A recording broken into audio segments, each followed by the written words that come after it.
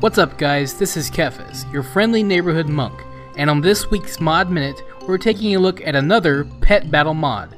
It's called Pet Tracker.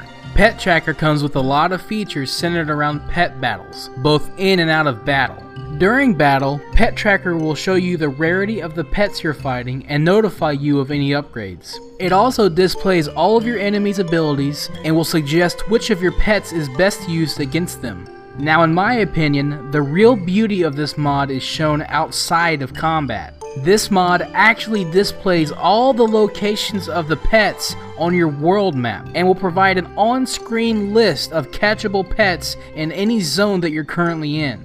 This list will update as you catch more pets to help you track your progress in each zone. Pet Tracker is a heavy-duty mod that is packed full of features, and even more are in store for future updates. The only drawback is that I wasn't able to pick and choose which features I wanted to use. However, I still recommend Pet Tracker for any aspiring pet tamer, because you're going to need all the help that you can get if you come across me in battle.